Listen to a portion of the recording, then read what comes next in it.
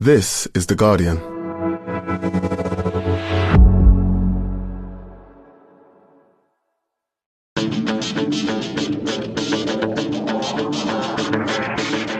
Hello and welcome to The Guardian Football Weekly. Well, I guess it's been a while since we had one of those superlative struggles to describe Erling Braut Haaland. 5 goals before the hour mark as he just kept kicking it in the goal. For the rest of the game, he careered around the pitch like an unhinged wildebeest, but with a good touch for Gnu, and Leipzig had absolutely no answers. City did take the lead with a penalty for one of those handballs that will have IFAB HQ popping champagne, while the rest of us wonder how we ever got here. But it'd be a brave pundit to suggest City wouldn't have managed it even without an assist like that. Elsewhere, Serie A's decent Champions League continues. They might as well have just played the 7 minutes injury time in Porto as Inter held on to get the draw they needed. We'll join everyone else in saying they couldn't, could they, as Liverpool go to the Bernabeu with a 3-goal deficit. Philippe has serious things to tell us. We'll try to remember to mention Millwall and hopefully get to a crucial discussion about fonts. All that plus your questions, and that's today's Guardian Football Weekly.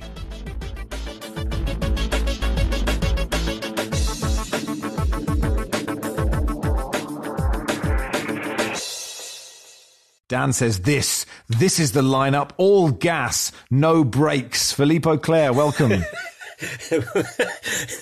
What a start. Good morning, good afternoon, good evening to you. Bonjour, ça va. Hello, Nedum Onuoha. Hey, good morning, how are you? I'm very good. Hello, Lars Sivertsen. It's not the first time I've been described as all gas, Max. We're familiar with this. Phil says, is Nedum phoning this pod in, considering he's currently using up his insights as the number one pundit on BT Sport? Everyone looked cold except for you, Nedum, which is because you have a warm heart, right? No, it's not that reason, actually. I was freezing. I was absolutely freezing. It's just I forgot my gloves. So, unfortunately, I had to live that sort of nightmare. But, you know, I did my bit. But don't expect to see me too often on your TV screens, especially on Champions League nights. But still, here we are. I mean, is there a new etiquette, like maybe you should be wearing gloves and a snood? Honestly, I'm not to insult myself, but I'm kind of built for just like radio. So I didn't have anything to wear. So somebody say you're on TV and it's this. It's like, I don't know how to do this. Whereas for those guys, what do you mean? All the time. Do you mean you're too big for coats, or you just don't own that? This idea of having a smart coat and smart trousers and smart shoes was something which I retired along with the rest of my career. You know, I don't expect to be living that sort of like life now, yet still here I am trying to figure it out. And just so we're clear, so most of the people on TV have got really nice like designer items and so on and so forth. I bought some shoes yesterday. I had a pair of £68 Clarks on, and it felt like a lot to be spending that much on shoes I'm going to wear once. So that's who I am, and I'm more than happy to continue in that vein. Absolutely delighted that we have chanced upon the biggest tight ass of the former Premier League footballers, swimming in money. But anyway, Blank says, when will Manchester City find a way of getting the best out of a player like Haaland? 33 and 25 for Erling Haaland in the Champions League. A new record for quickest player to reach 30. It was held by Ruud van Nistelrooy, who scored 30 and 34. One of 3 players to score 5 in a Champions League game after Messi and Luis Adriano. 39 for the season, beating Manchester City's all-time record for amount of goals scored in a single season, which has stood since 1929 and was held by Tommy Johnson, not the Aston Villa Tommy Johnson, who played in a button-up shirt and some really tremendous, massive shorts. And it's only March. He could play another 15 games this season. I don't know what do you even say? Who's getting the Barry question? Who's getting the Barry question? You can get it, Lars. Erling Haaland. No, I tell you, I won't ask a Barry question. I'll say what I thought interesting about this, Lars, was classic centre forward goals, but it actually felt like this was his best game in terms of all round play. It's a good point. He was really aggressive. He was chasing a lot. I mean, that's what the second goal comes from, him closing down the goalkeeper, which he did. I certainly felt like he was doing that slightly more times than we've seen in other games. He does really like this competition. It isn't just a thing. He always has had his eyes on the Champions League. Famously drove around in Salzburg listening to the Champions League anthem in his car, which does make me think when the City fans, when the sort of ritual booing of the Champions League anthem happens before the game, maybe that makes Erling Haaland sad. I mean, it's one of his favourite songs. He really likes that song. You shouldn't be booing it. But no, he was incredible. And I think the stuff about him being a tap-in merchant and stuff, it just really makes me laugh because it implies that other players just decide not to score loads of tap-ins. Like the idea that like Neil Maupay has just made an ethical stance and gone, no, I am Maupay. Like I will not score the tap-ins. Like this is just, it's not something that players just decide not to do. Just realized I probably shouldn't do the COD French from Philippe on the podcast. It seems slightly offensive.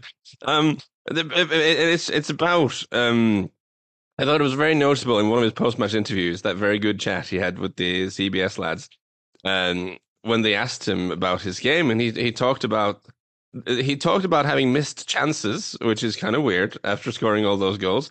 Not just that, but also specifically started going through the incidents where he should have done something slightly different. And I think that's very typical of him. He's not like a striker who just wanders around out there with like the theme from the Magic Roundabout up inside his head. Like he is thinking about where he's positioning himself, where the next chance is going to fall, where he has to move. So there is a reason why all these tap-ins falls to him, because he's incredibly conscious of how he moves and where he positions himself on the field.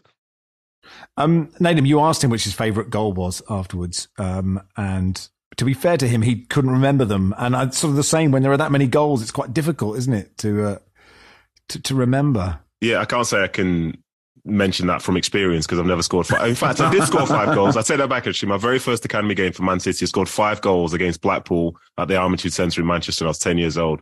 And I don't remember all those as well. So I guess myself and Erling were in a similar sort of position. But it was, as Lars was saying, I think it was such an incredible performance. And for Man City as well, there was very much on the front foot. You know, they didn't just sit back at all. They were really aggressive with their press, aggressive in their style of play. And, you know, we tried to sort of not coax him into it, but the second goal was my favourite. And I think in some ways, from everybody from the outside, it felt that way as well because of the fact they just scored. So at this point, your team, like most teams will just sit back, but then instead he presses one guy, presses a second guy, presses the goalkeeper. And I think it probably could have been a foul against him on the goalkeeper. Mm-hmm. But when it's not given, and then before you know it, Akanji then just punts one forward. Haaland gets it down and heads it down nicely to De Bruyne, who whacks a ridiculous shot off the crossbar. And then who's there jumping 6 feet over the crossbar to head it down is Erling Haaland. That's the last thing you need when you're playing away from home against a side with someone that good. Like Leipzig would have thought, let's just have a second. But then instead, that there's another goal that's gone in. I think it was a great performance. I think his link-up play was really good. I think the effort that he was putting in was great. And that thing about, you know, tap-ins, I think it was the goal for the hat-trick where somebody kicked it off him. He went to the near post and the ball went over his head. The 2 people that were then with him were just watching the ball, but he went to try and chase the ball down. And that sort of instinct there, you can try and teach people to try and go in the right areas, but for him, it seems to come naturally. And that's ultimately why he scores so many goals, because there'll be other strikers who think, oh, I wish I had chances like that. We don't see the game the same way that he does. And technically, you can be better than him. You can improve and so on and so forth. But he just has a feel for where the ball's going to drop. And it seems a really dumb thing to sort of describe. But some players have it and some players do not. And for him to have it at the age that he's at now, like just imagine what the rest of his career is going to look like. Yeah, you know, in cricket, when somebody hits a 6 in T20, there's a song being played, you know. And I'm starting to wonder yesterday, because I'd switched off the sound so I could watch both games, you know, without concentrating on one because of the commentary. And I was thinking, I could hear in my brain, I was thinking when Haaland starts accelerating, I was wondering if in the stadium the PA shouldn't play something like the sound of horses galloping and neighing and so forth. And then when he scores, I don't know what you would do. I mean, I don't know, an explosion or something like that. It's extraordinary because this kind of sixth sense he has of where to position himself. Usually you get that in some players, like Trezeguet had it, Inzaghi had it, Gerd Müller had it, Just Fontaine had it, but they weren't 1.95 meters. And they didn't have necessarily the technique that he also has. And they were not pressing like he does. So it's a kind of weird, I don't know. I mean, it's like as if somebody has assembled all these elements. I was going to say like Mr. Potato Head, which is not very, very nice for him. But no. These elements that not you really would not it's not a superhero, is he? Mr. Potato Head is not a superhero. It's not, you don't build the ultimate, it's not building the ultimate potato, in his dreams, is he? You know? In his dreams he is. But so you put together elements of the game which are not supposed to coexist. And in some way, they've managed to stuffed this huge structure with all these skills. And I don't think we've ever seen the like of him before. Seriously. Which Lars, which is interesting for two reasons. When you see him play like that, you think, why doesn't he do that every week? And when you see City play like that, you think, how is it possible to even suggest they're not as good as they were last year? Well, listen, there have been games where it hasn't been working as well as it did last night. That's just a fact. Now, it's possible that RB Leipzig would maybe want that one back. I mean, it wasn't good from them. The way they approached the game, you could accuse Leipzig of lacking intensity in the press and stuff, but being at the stadium, and I sat very high up, so I got the sort of tactical analysis view of things. And you can just see City just moving the ball around so well that Leipzig just couldn't get near him. I mean, they did such an amazing job creating passing angles for each other all the time and just moving the ball. So, Leipzig, press more. It's like, what? The ball is always moving. There's no one to press. It was incredibly difficult for them. And it sort of gave Haaland better conditions to work, I suppose. Another sort of, I mean, Philippe has invoked Mr. Potato Head. I feel another sort of unflattering comparison is when you watch the sort of nature documentaries, the sort of Attenborough ones. Sometimes you get to sort of a slightly strange looking animal that turns out is just incredibly specialized for its environment. So it looks a bit odd or something, but it's just incredibly good at one or two things, which is what it needs to survive. And Haaland is like that, because I think we've had a few tweets on that he's actually a weirdly incomplete footballer. If you put him in central midfield, I'm not sure that would work out really well at all, because he has some weaknesses to his game, but he's just absolutely undisputably world class at a handful of things, and they happen to be the things that allow you to score goals. Like the things that gives you the best chance to score goals are, he's completely maxed out in. So he is a very strange player in that regard. Yeah, to be fair, at the age of 22, he's got room for improvement. He'll be a different player. He'll maybe make it one day. He'll drop back to a 6 when he loses his pace, and he'll just be there, just knocking it about. No, he was very diplomatic about that after the field, because I was asked what he could get better at, and his stock answer is, I can get better at everything. But then he had to think, and he thought about, I want to get better at providing chances for my teammates and helping my teammates, which I'm sure is the answer Pep Guardiola wants him to give. Whether that is the thing he thinks about the most, I am not entirely convinced, but he's saying the right things at least. It's funny you should say that, because if you look at some of the goals that City score when they win 1-0 or something like that, and he doesn't score, he actually goes berserk. He's, as in terms of celebrating, he's really passionate about his team winning. And I think that's such a great trait to have, because for somebody that scores so many goals, you think there'd be some element of selfishness that would exist within it, but it feels like he's part of the project. And also, sorry to just go back to it. So City were obviously very good yesterday, but Leipzig, I cannot believe what I saw for 90 minutes from them. I was stunned. But speaking with, say, Julian Lescott and the like, the way that it was going for them was they wanted to press, but then what thing City have is they have a couple of players who can break your press with something which you're not expecting. Say, maybe it's Bernardo Silva that's supposed to play a ball inside, which you've been preparing for, but now he'll have a little bit of magic, a shoulder drop, then the press is gone. Maybe it's the fact that John Stones would come into midfield. Well, now, who are you supposed to be with? And to sum up basically the nature of that press that they had, I think it was the Ilkay Gundogan goal. City have got the ball on the halfway line, and Pep Guardiola is screaming to pass the ball back to Ederson. Usually, 99% of occasions, you're celebrating the fact the ball's gone back to the goalkeeper because you've won this little battle.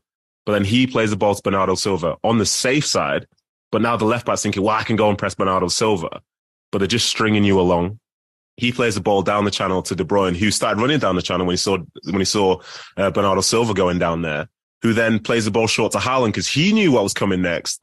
And then before you know it, you've gone from having a team thinking we've done great because we've passed it back to the goalkeeper to all of a sudden the ball's in the back of your net and you don't even know how that's come to be.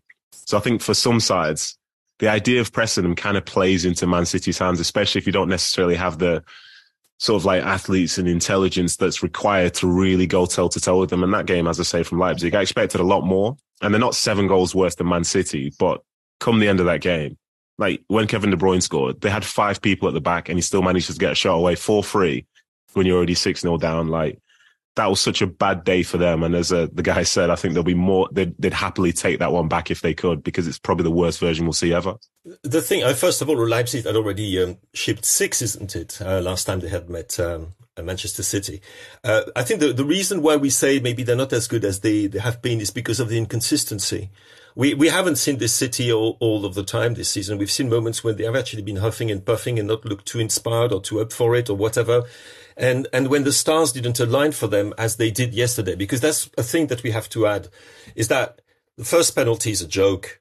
The second goal could have been disallowed for a foul on the keeper. On another day, it could have happened.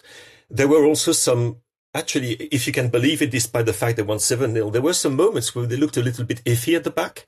Ederson had an interesting game, shall we say. Mm-hmm. The decision, by the way, that's another decision when he flattens out the Leipzig player 40 yards from goal. How it's not a foul is mad anyway, but yeah, carry on. It's extraordinary. No, but what I mean by that is that what we're seeing, we saw, what has been for them, an inconsistent season. We saw them at the apex yesterday night, and for many reasons, because of the nature of the opponent, the level of the opponent of the day, the fact that it was the second keeper who was in the Leipzig goal, and who is not about to forget his performance. The fact that you can carry on like that. So there are elements which means that every time you've got a score like this, a 7-0, just like Liverpool against Manchester United, by the way, when you've got that, there are always special elements. Now, the thing is that, are they going to be able to reproduce this kind of performance in the latter stages of the Champions League? And this is where you will be able to say, well, yes, actually, they were as good as they've always been, or actually, they're a little bit too inconsistent to actually reach the kind of level that Pep Guardiola wants for them. Matthew says, Max, you weren't as cross when someone stole your Subaru, but the nonsense handball law has just made you incredibly angry. I hope you're happy, IFAB. Yeah, I tweeted in incandescent rage at that penalty. James says, was the penalty awarded in the City game the shittest penalty awarded ever? I mean, it's a big shout, isn't it? And I don't want to go over the handball laws again, Lars. And thank God. But thank goodness.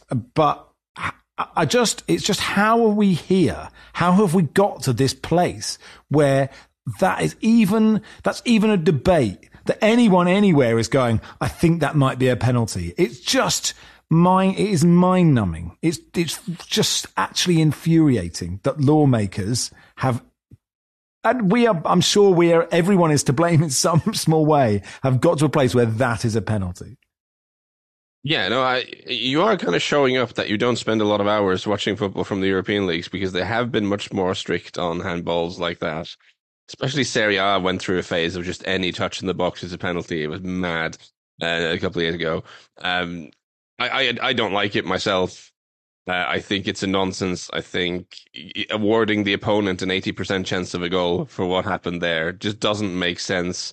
Whether it's the supposed spirit of the law or whether it's just logic. I mean, it doesn't. It really tilts games in such a big way. I think on the night it didn't matter because City was so much better in every department. But no, it is a nonsense, and it's something that should be done to address it. There's not much more you can say about it. I mean, we all agree. I don't know if you have anything to add, David. I just can't imagine how you would have. You must be glad you're retired, right? With that penalty, I reckon Henriks probably didn't even know that the ball had touched his arm at all. Yeah. So to then have a penalty given against you, the ref to run over and basically point at you and say, you did this, it's stupid. And like, even when you see the slow motion replay, it's like, what? You know what I mean? And obviously from a City persuasion, they'll take it, but nobody really wants to see handballs given for that. Firstly, he's like, I don't know, 20 centimeters away from him. The ball might have touched his arm and he knew about it, but what do you want him to do? And I'm obviously very pro defender, as you can imagine. I sometimes wonder, like, do people genuinely think defenders are out there trying to save shots with their arms whenever possible? You think they're just jumping up in the air thinking, right, the best way to deal with this motion now is to just stop it. Like, watch a replay back at full speed and then think to yourself, have they got enough time to do something? Because 90% of the time the answer would be no. But when you slow it down, it's like, well, you can see he could definitely have done this. No, he couldn't. Like, the game's a lot quicker than, say, we make a we make believe sometimes. Pep afterwards said, I'm a failure in the Champions League. I'm sorry. I'm going to explain a secret. Even if we win this Champions League or 3 in a row, I will be a failure. I have 3 idols in my life, Michael Jordan, Tiger Woods and Julia Roberts. Julia Roberts came to England a few years ago in the period when Man United were not good. We were better. And she came to Manchester United. She didn't come to see us. Even if I win the Champions League, it cannot make up for Julia Roberts not coming to see us. Philippe, is this Pep being funny?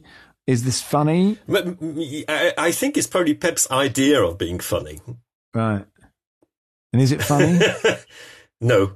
No. I Not really, no. No. But I wanted to check with somebody who's, It could be one of those things. Sometimes press conferences are really strange environments, and sometimes things that get said in the press conference feel really funny in the room. Right. And then when you write it up or show a recording of it, it's just, that wasn't actually funny. That seems to happen because there's a strange nervous energy at press conferences.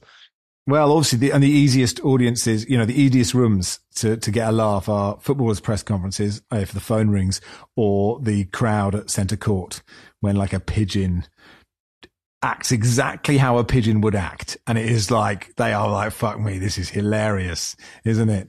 Anyway, that'll do for part 1. Part 2, we'll look at Inter getting past Porto, look ahead to tonight's games in the Champions League, and a bit of other stuff too.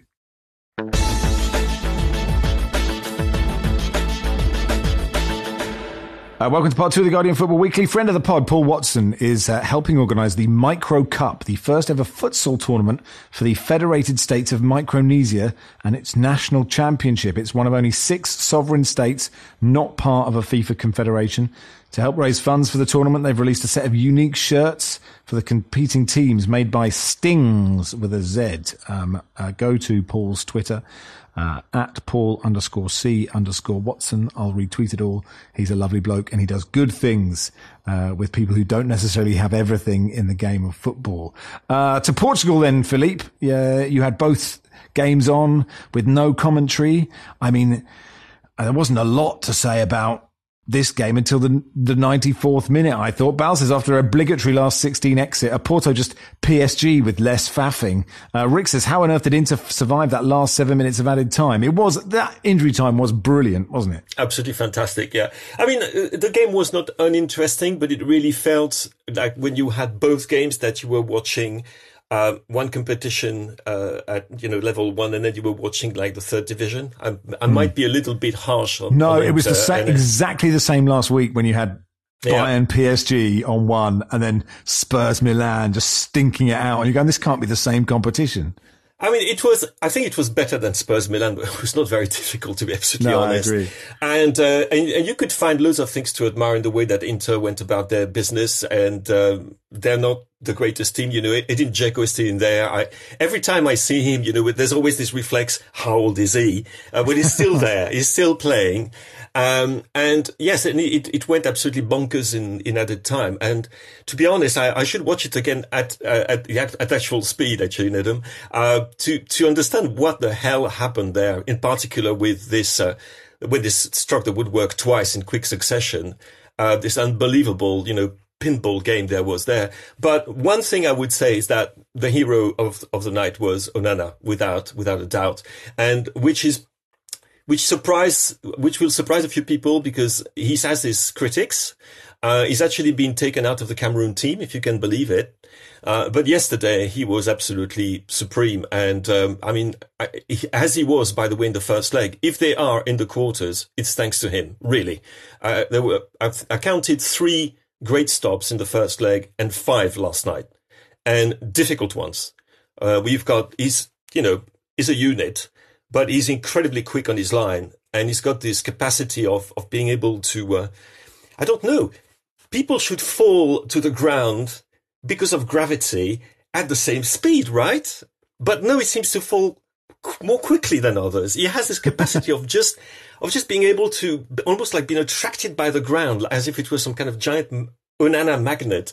And then, well, I guess Philippe, I guess goalkeepers aren't just using gravity, are they? They aren't just like they're not like trees being cut down. They are like projecting themselves down. Yeah, there's probably a formula and equation. It's gravity plus inertia plus the Onana factor, which is of course the unknown in the equation. And he was absolutely magnificent. This being said, about the game itself, I mean, Porto are not quite as good as they have been in past seasons. Watching it and comparing it what we saw from Benfica, you can understand why they're way behind Benfica in the Primeira Liga. Inter, well done to them for being in the quarters, and extraordinarily, we're going to have the two teams from Milan and, you know, among the last 8 in the Champions League, which hasn't happened for quite a while. And we were wondering since when, and fortunately, of course, Nicky was there to help us. Yeah, 05-06, I think, when they were both in the quarterfinals. I mean, a Milan derby quarterfinal would, Lars, be tremendous, wouldn't it? Yeah, it would be a rare exception to the rule that you don't want teams from the same country. Because usually that's a bit that's not what we do this tournament for. But I do think, obviously, that has a sort of nostalgia element to it. And I would enjoy that. Though I would besiege Milan to get better so that watching them, I mean, maybe that was just Tottenham sucking all the joy out of that game, but you were right. Oh my God, that was so. I was almost like I was ill at the time. I was probably would have gone to the game if I wasn't sick. Like, I had the COVID, and then I was at home thinking, actually, you know what, this virus might have done me a solid here, because that would have. I was really glad I didn't spend money on that. Well done to Inter. They are through. Inter CEO Beppe Marotta has confirmed Lukaku will return to Chelsea when his loan deal expires at the end of the season. Such another player that Chelsea have, I guess. But you know, could you imagine them reintegrating him, Philippe? I mean, they do arguably need a number 9, don't they? Listen, I'm a great fan of Romelu Lukaku, and I do think he would be a plus. I don't know. That's what I believe, but that's me. I'm in a Rom fan club, so maybe that's not me who you should ask the question to. Do you get a badge? And what else do you get for joining the Romelu Lukaku fan club? Criticism. I haven't. Yeah, you get unfair criticism and inaccurate discussions about your first touch, I imagine. Anyway, let's look at. And also, you need a good abbreviation, like the Sebastian Aller is terrific society. Yeah, of course you do. Is the good one. I mean, I guess with Lukaku, the question is always which version of him you get. Because if you could get the Lukaku who played for Inter a couple of years ago, who was, who looked sharp, who was, who was in good nick, who was moving really well, that player Chelsea could really use. But you can't really escape the fact that for the last 18 months he hasn't looked or been that player.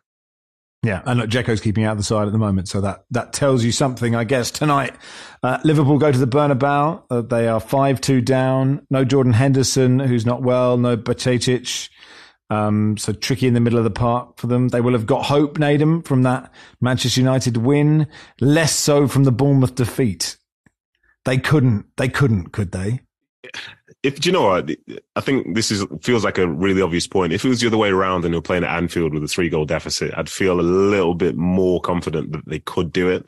But the fact that they're 3 goals down to, the number 1 team in European history, essentially, it's going to be tough. But I think for them, it's just little by little. Like, can they, say, have a lead in the first half? Can they maybe be in a position whereby they've got a 2-goal lead with 15 minutes to go or something? And from there, chaos is going to reign. As soon as you see that clock ticking down, you'll go for it. And who knows what that could bring. But I think Liverpool's issue really this season has just been the way they've been shipping some of those goals. And when you think about who they're playing against and where they're playing, 1 goal could really deflate the whole night against them. And that's the thing that's sort of the nagging doubt in my mind, because they're more than capable of scoring. But I don't know, it'll be interesting to see their approach there.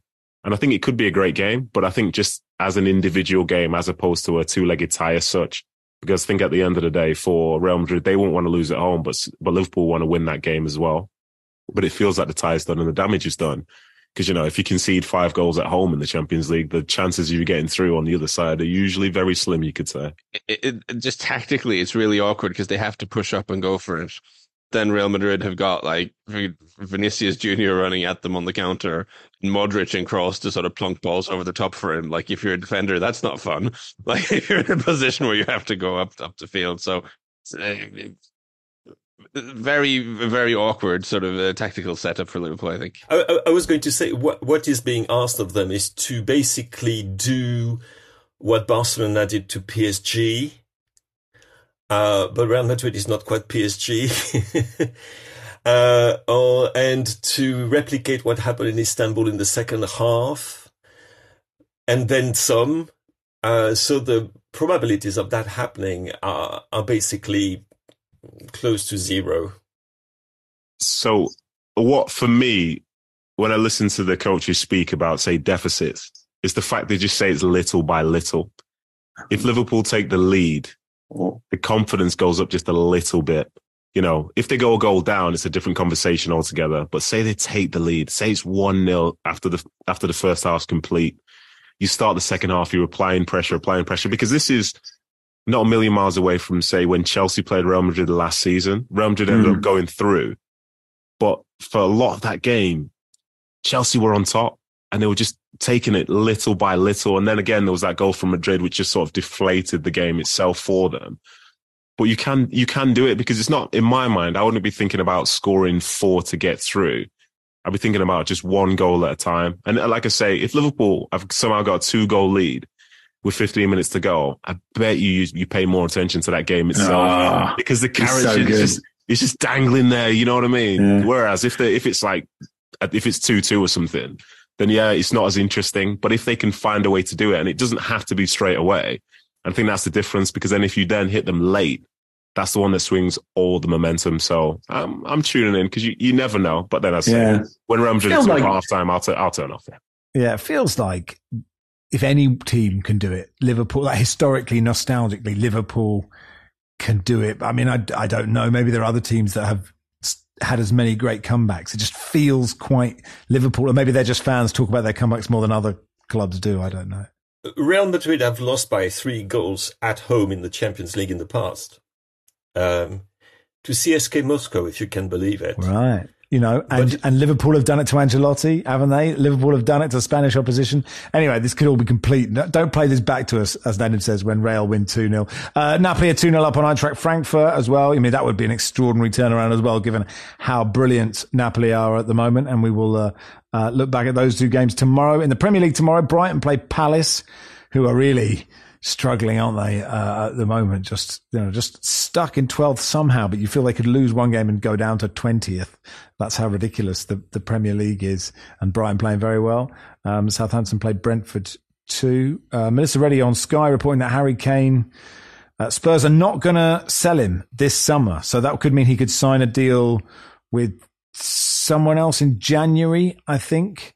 Manchester United really want him, but don't want a transfer saga. And you can imagine, Lars, that would be a transfer saga. If you want to avoid a transfer saga, trying to sign Harry Kane is not it. And I think we don't know how much money would hypothetically be offered, but the extent to which he's kind of been propping up Tottenham the last couple of seasons mean I think you can make a justification for turning down almost any fee. Just having him one more season increases your chances, for instance, of making the top 4 next season by that much. That you have to go really high on the money scale for it to be really worth them considering selling, even if he doesn't sign a new contract.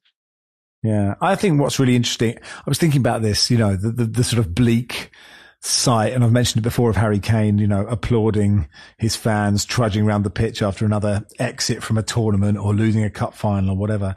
And just think, you know, at some point, people won't want Harry Kane. Better teams won't want Harry Kane. And does then, in like 5 years, does he sign for, I don't know, Crystal Palace? Like, or, you know, like a sort of mid to bottom level Premier League team. Could you imagine that? Could you imagine him, you know, because he really I think he likes football, and I think he'd carry on playing football. But I just can't imagine that Harry Kane on the slide. But, you know, that debate, should he still start for England because there's some 16-year-old now who'll be brilliant in 3 or 4 years. I don't know. Maybe I hope he's not listening to this. Edit it out. Get rid of it. Get rid of it. It never happened. Anyway. Daniel says you've all a bit of EFL last night. He says you talked so much about the EFL. Haven't said a word about Millwall all season. Dark horse to the promotion battle. Incredible form. Certainly more interesting than Haaland scoring 5. That's probably the only American Millwall fan I'm hurt. Yeah, a good win for you yesterday against Swansea. Into the playoff spots and having a fantastic season. Ooh, Gary Rowett, as we used to cleverly sing on the Abbey Terraces when he was a rangy right winger. Missed opportunity for Middlesbrough, who were held at home by Stoke, now 3 points behind second place Sheffield United, who've played a game more. Chris Wilder's first win as Watford boss. That should get him a stay of execution. 3-0 win over Birmingham City, and the hacker not helping Gareth Ainsworth and QPR. Big win for Mick McCarthy. Blackpool 6, QPR 1. A wild result there. Anyway, that'll do for part 2. What are you shaking your head at, Lars? Just QPR being a very, very stinky team. Yeah. But, I saw when Gareth Ainsworth got them to do the hacker, and the difference between the man went in and said, look, he sort of did it, and the players were going, this is all a bit of shit. And by the end, they were just belting it out, and it was absolutely tremendous. Doesn't mean they'll let have me a be good clear. season. I am not blaming the hacker. No, well, you don't have to. That'll do for part 2. Part 3, we'll update you on the Gary Lineker scenario. If you didn't know, you'll find out in just a second if he'll be presenting Match of the Day on Saturday.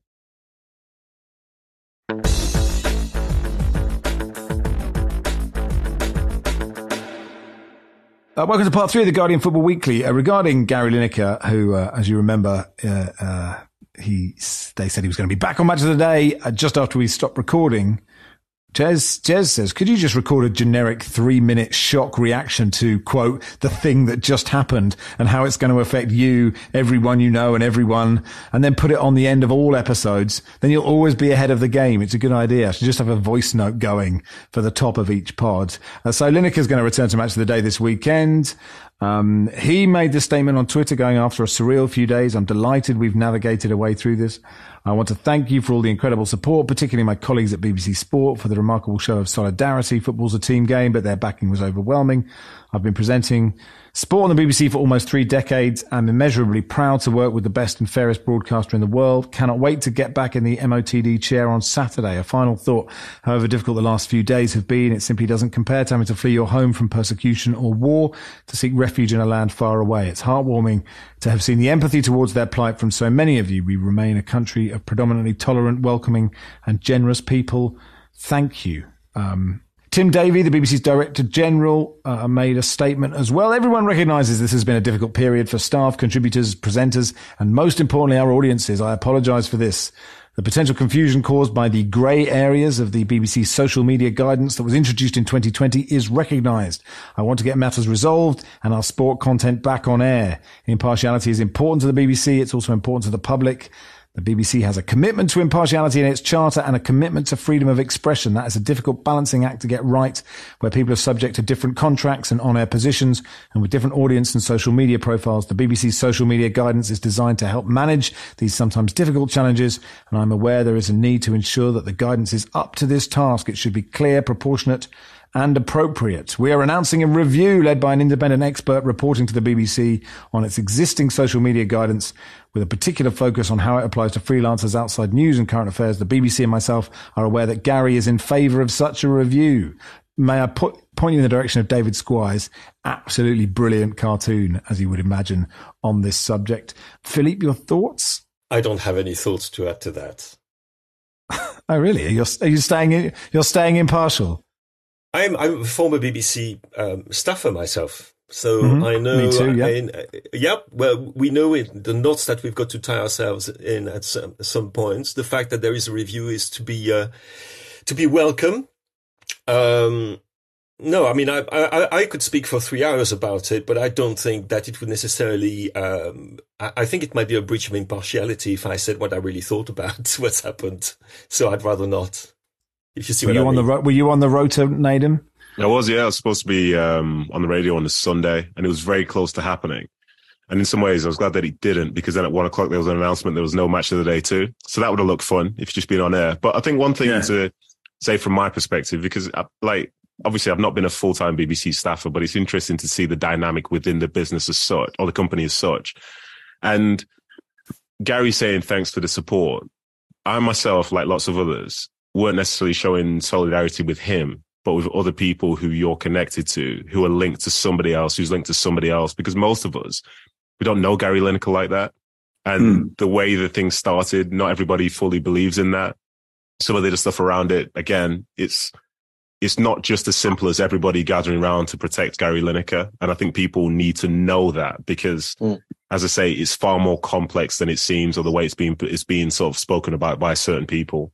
But in some ways, you know, this is how they're going to treat it going forward. And I think lots of people did miss Match of the Day and the BBC's coverage as well. But then lots of other people really enjoyed the car crash that was the BBC for 3 days. So unfortunately, that's just the way it goes. Yeah, that's an interesting point, which is quite boring probably for people who don't work in the industry, is that there is a difference between being freelance and being staff. And so some staff people had to go to work because they don't have the same, well, they're contractually obliged, right? Whereas freelancers have a bit more freedom to say, actually, I'm not in today. You don't work, you don't get paid if you're a freelancer, and all those things would have made it a more complex situation. Manchester United's Alejandro Garnacho will be out for several weeks with an ankle ligament injury sustained via a tackle from Kyle Walker-Peters during the goalless draw on Sunday. Depressingly, racially offensive comments were made on an Instagram post Walker-Peters posted after the game. He said, "The racial abuse I received is something that no player or person should ever have to experience. We need to be better, and this is bigger than just football. More needs to be done to prevent this from happening time and time again. Thank you to everyone who's sent messages of support since. I appreciate each and every one of you. It would never be my intention to injure a fellow professional. I wish you, Garnacho, a speedy recovery. I hope to see you back in action as soon as possible." Southampton's statement read, "In February 2021, the club made a statement about one of our young players receiving abhorrent racial abuse following a match against Manchester United. More than 2 years on, we find ourselves in exactly the same position, disgusted and disappointed in the behaviour of those online who lower themselves to abusing players for the colour of their skin. What's equally frustrating is the lack of meaningful action in these 2 years from the social media platforms who allow such hatred to breed and fester. We've forwarded the messages concerned to Hampshire Police in keeping with our normal processes when dealing with these cases. We've also reported these posts to the social media platforms involved. We can only hope that they finally pay attention to what continues to be a major problem and that we do not find ourselves repeating these words in another 2 years' time." That's quite a strong statement from Southampton, specifically against the social media companies. A 24-year-old man, meanwhile, who racially abused Ivan Toney on social media, has been banned from every football stadium in the UK. The ruling is the first to be issued under the Police Crime Sentencing and Courts Act of 2022. The banning order means the man cannot attend matches in the top 5 tiers of English football, as well as England home and away matches. The legislation allowed banning orders to be issued for online hate crimes, including racism, which, Philippe, is a good thing. I mean, it's enacting it is difficult. Enforcing that is difficult. It's not like every ground will have a picture of this guy. Maybe they will, but at least that looks like the strongest. That looks like the strongest sentence I can remember. Actually, those banning orders are enforced very strictly, Max. To be honest, I don't think that this person will find it easy to get into a ground. Actually, they are enforced quite well. Good. So yeah, no, absolutely. See, with the banning orders, it's obviously in theory like a big punishment, but does the person go to games every week anyway? Yeah. Sometimes, like, is that actually taking something away from someone, or is it something that feels like it's going to stop them from being in the stadium? But like, I don't know the full story. So where was the abuse coming from? Was he on the touchline screaming at someone, and has he got a history of that? Or is it something that was away from the stadium anyway? It was on social media, yeah. It was, so, you're right. It could be a keyboard warrior who doesn't go to any football matches at all. Yeah. Exactly, yeah. Because I think a lot of these people who I see who throw out some of the abuse, like, they're not people who are fully engaged with football culture as such, who are going to the matches themselves and, cheering and so on and so forth. But they sort of live their football culture through the internet.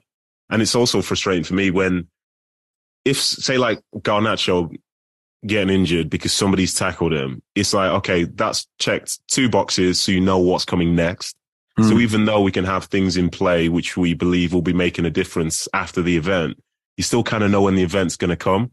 And that's the thing that is most disappointing to me, because I don't see how that changes, because human behavior itself, at times it can be really predictable, and those people will still continue to do it, and they might take their punishment, but like, it's still going to happen, and the next person's not going to be put off, because that's their instinct to do that, because from them, the sort of fandom that they have of players and teams, it gets to the point where it's just ludicrous. Like this person's not Garnacho's like brother or sister or parent or someone like that, but they're getting so angry to the point where they're looking to find a way to go and abuse the guy that somehow got somebody like injured. Sorry, I'm rambling a little bit. It's just because it's like I feel really strongly about it, and I find some of those people pathetic. But I also don't see how it changes because we've arrived in this moment. I know some of this legislation and stuff that comes in after the event, it can appear strong, but realistically, does it change the culture in terms of the way the abuse happens? And I don't think it does. And unfortunately, I think the culture is kind of set in stone due to the way that social media is and the accessibility that comes with it. I don't know enough about how you would even combat that, but the social media companies surely have to be more responsible for what happens on their platforms. There is some value, I think, to just sending a very clear message that as far as football as a sport, as an industry is concerned, you're just not welcome anywhere ever if this is how you behave. And people being, in this case, named and shamed, and just a clear message that football is a space where you are simply not welcome if this is in your head, I think is probably a good thing. So just a final point, this is me just like being the old man shouting at the clouds and whatever, yeah. We're talking about abuse at stadiums, and the abuse we're talking about, the racist, sexist, that type of abuse is very, very strong. But then because it's football, we're okay with everybody just piling on a referee. Or like say when someone goes to take a throw and you're throwing up two fingers saying you're a this, you're a that, because that's like being a good fan. It's fine, but then it's not fine. It's one of those things which we're just prepared to say, okay, that's fair enough because he didn't call someone the N word, but he did say every other word that's available to be said, which cannot be aired. And that's, again, one of those interesting bits about sort of like football culture when you take a step back and really look at it, because some of the things that we hear it ourselves. You're watching a game and you can just hear in the background some of the stuff that's being said. You're like, wow, that's quite strong. Or somebody goes to take a corner and you've got like people from all generations standing up, giving it, oh, you're a this, you're a that, you're a whatever, so on and so forth. The best example I can give to describe it is a pitch invasion is great when you've won and you look at it on TV and it's great. Now imagine being the away team, being on the field and having thousands of people right there next to you and they're saying things, they're doing things, they're pushing you and so on and so forth. Because when it's on TV and it's like that someone's made it to like a playoff final, oh, incredible scenes at the stadium, the fans, they're raising the players aloft, but there's a lot of other stuff that's happened on the field which won't get covered. But then lo and behold, if something gets caught on camera, it's like, oh, these scenes are a disgrace. Well, the starting point is a pitch invasion. Yeah. Which we're mostly all right with, as long as it's a team that's at home and as long as they've won. Because sometimes if the team had lost and they're in crisis and you see them coming onto the field, oh, it's a huge protest. It's just so bad for the football club. But it's essentially the same thing, is it not? Completely. But, I've been part of pitch invasions and like my instinct wasn't to find the opposition left back and chin him. It was just to sort of jump up and down on the pitch a bit. But no, all your points are completely valid. Alan says, with the announcement of a 104 game World Cup, for 2026, on top of an expanded Champions League in 2024, a 4-team Italian Super Cup, a World Club Cup new thing. Is it possible there will be infinite football by the time 2030 rolls around? Chris says 104 brackets, 104 close brackets games, a minimum of 9,360 minutes, which is 6.5 days of football. The next World Cup will require a week of my time to watch. Philippe. Oh, where do you start? One thing as well that so this is okay. I'll tell you what we'll start is they were going to have groups of 3. They realised in this World Cup that groups of 4 are good, but there are more teams. There's 48 teams, so instead of fewer games, they're going to be more games because they're going to stick with groups of 4, which is probably the lesser of two evils in terms of a competition. So that's 44 more matches than in Qatar. FIFA said its decision to ditch the 3-group format had come after, quote, a thorough review that considered sporting integrity, player welfare, team travel, commercial and sporting attractiveness, as well as team and fan experience. Philippe. Yeah, well, as I said, where do you start? First of all, there's been no consultation with stakeholders in this decision, which has been announced by FIFA at its Congress in Kigali. In Rwanda, where Gianni Infantino will be re-elected, recrowned tomorrow as FIFA president for another term. Praise the king. Position. Yeah. And there's been no consultation, which is not surprising. There's certainly, which is why you have reactions from organizations like FIFPro are not happy at all about it. The only reason why this is happening has got nothing to do for the good of the game, the good of the players, the good of, I think it's all about money, and it's about money, it's about power. One of the, Infantino got a standing ovation and people clapping and getting berserk with happiness when he said that he was expecting a revenue of $10 billion for the next 4-year period, which is basically linked to the expansion of the World Cup. And to the other competitions. This is one way that he can keep everybody on board in terms, because the member associations, many of which totally depend on FIFA to survive. So they will say, oh, more money, that's fantastic. There's gigantism. It's insane. I don't know where to start. Again, I don't know where to start with it. It makes no sense from the sporting point of view. We should add, by the way, that the Super Coppa Italia with 4 teams, 4 of the next 6 editions will be staged in, guess where? Saudi Arabia. And it's gigantism. It's what is killing the Olympics. It's what is killing football. One of the many things which is killing football. What can I say? I feel totally powerless, and I think this is what perhaps is the reason. One of the main things behind this is that we feel powerless. I think the players feel powerless, the fans feel powerless. Do we want 104 games rather than 80 or 84? No, not necessarily. But the good news, Philippe, what's the point of a competition where you only get rid of like a third of the teams? That's ridiculous. That's absolutely ridiculous. The good news is that the year before the World Cup, there'll be an expanded Club World Cup. Yes. With Chelsea and Real Madrid handed automatic qualification spots. The current format has 7 teams. FIFA President Gianni Infantino revealed plans in December for an expanded 32-team tournament from June 2025. And then FIFA approved the proposal, shockingly, at its council meeting in Rwanda on Tuesday. They never discuss. Yeah, that's the other extraordinary thing is that these proposals, basically what's happening there is a lab in Doha, which is where Gianni is living these days, where they have all these great ideas about how we're going to make more cash. And then there is absolutely no discussion. There is supposedly a FIFA council, and there are things like AGMs, like you would think, okay, we've got 211. Well, we don't have them all because some of them are suspended and so forth. We have most of the member associations on the planet are together for the re-election, recoronation of Gianni Infantino. Maybe that would be a good idea to talk. No. Let's not talk. We've decided that. Now say yes. And if you say yes, you're a good boy. And you will get your millions of dollars. And that's what's happening. My only question is, how can we possibly do anything about it? And I feel myself, apart from trying to expose what these people are doing, totally powerless. And I would imagine that most people, starting with the players, feel exactly the same. The new format of the tournament will consist of 8 groups of 4, top 2 teams of each group going through to a knockout round. As the last 2 winners of the Champions League, Chelsea and Real Madrid, were guaranteed a spot in the tournament. 2 more spots issued to the 2023 and 24 Champions League winners. Speaking at a press conference ahead of the World Cup final in December, Infantino said the expanded tournament would be, quote, like a World Cup.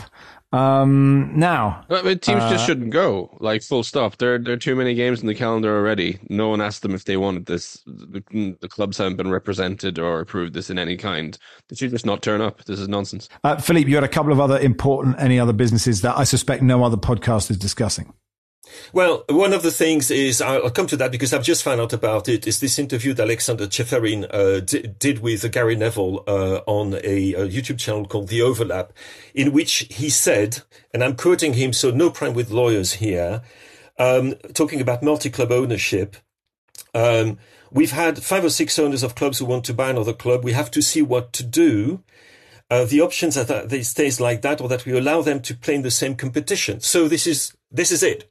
UEFA is basically, that's the way I read it. UEFA is giving in to this idea of MCO, multi-club ownership, which is crazy.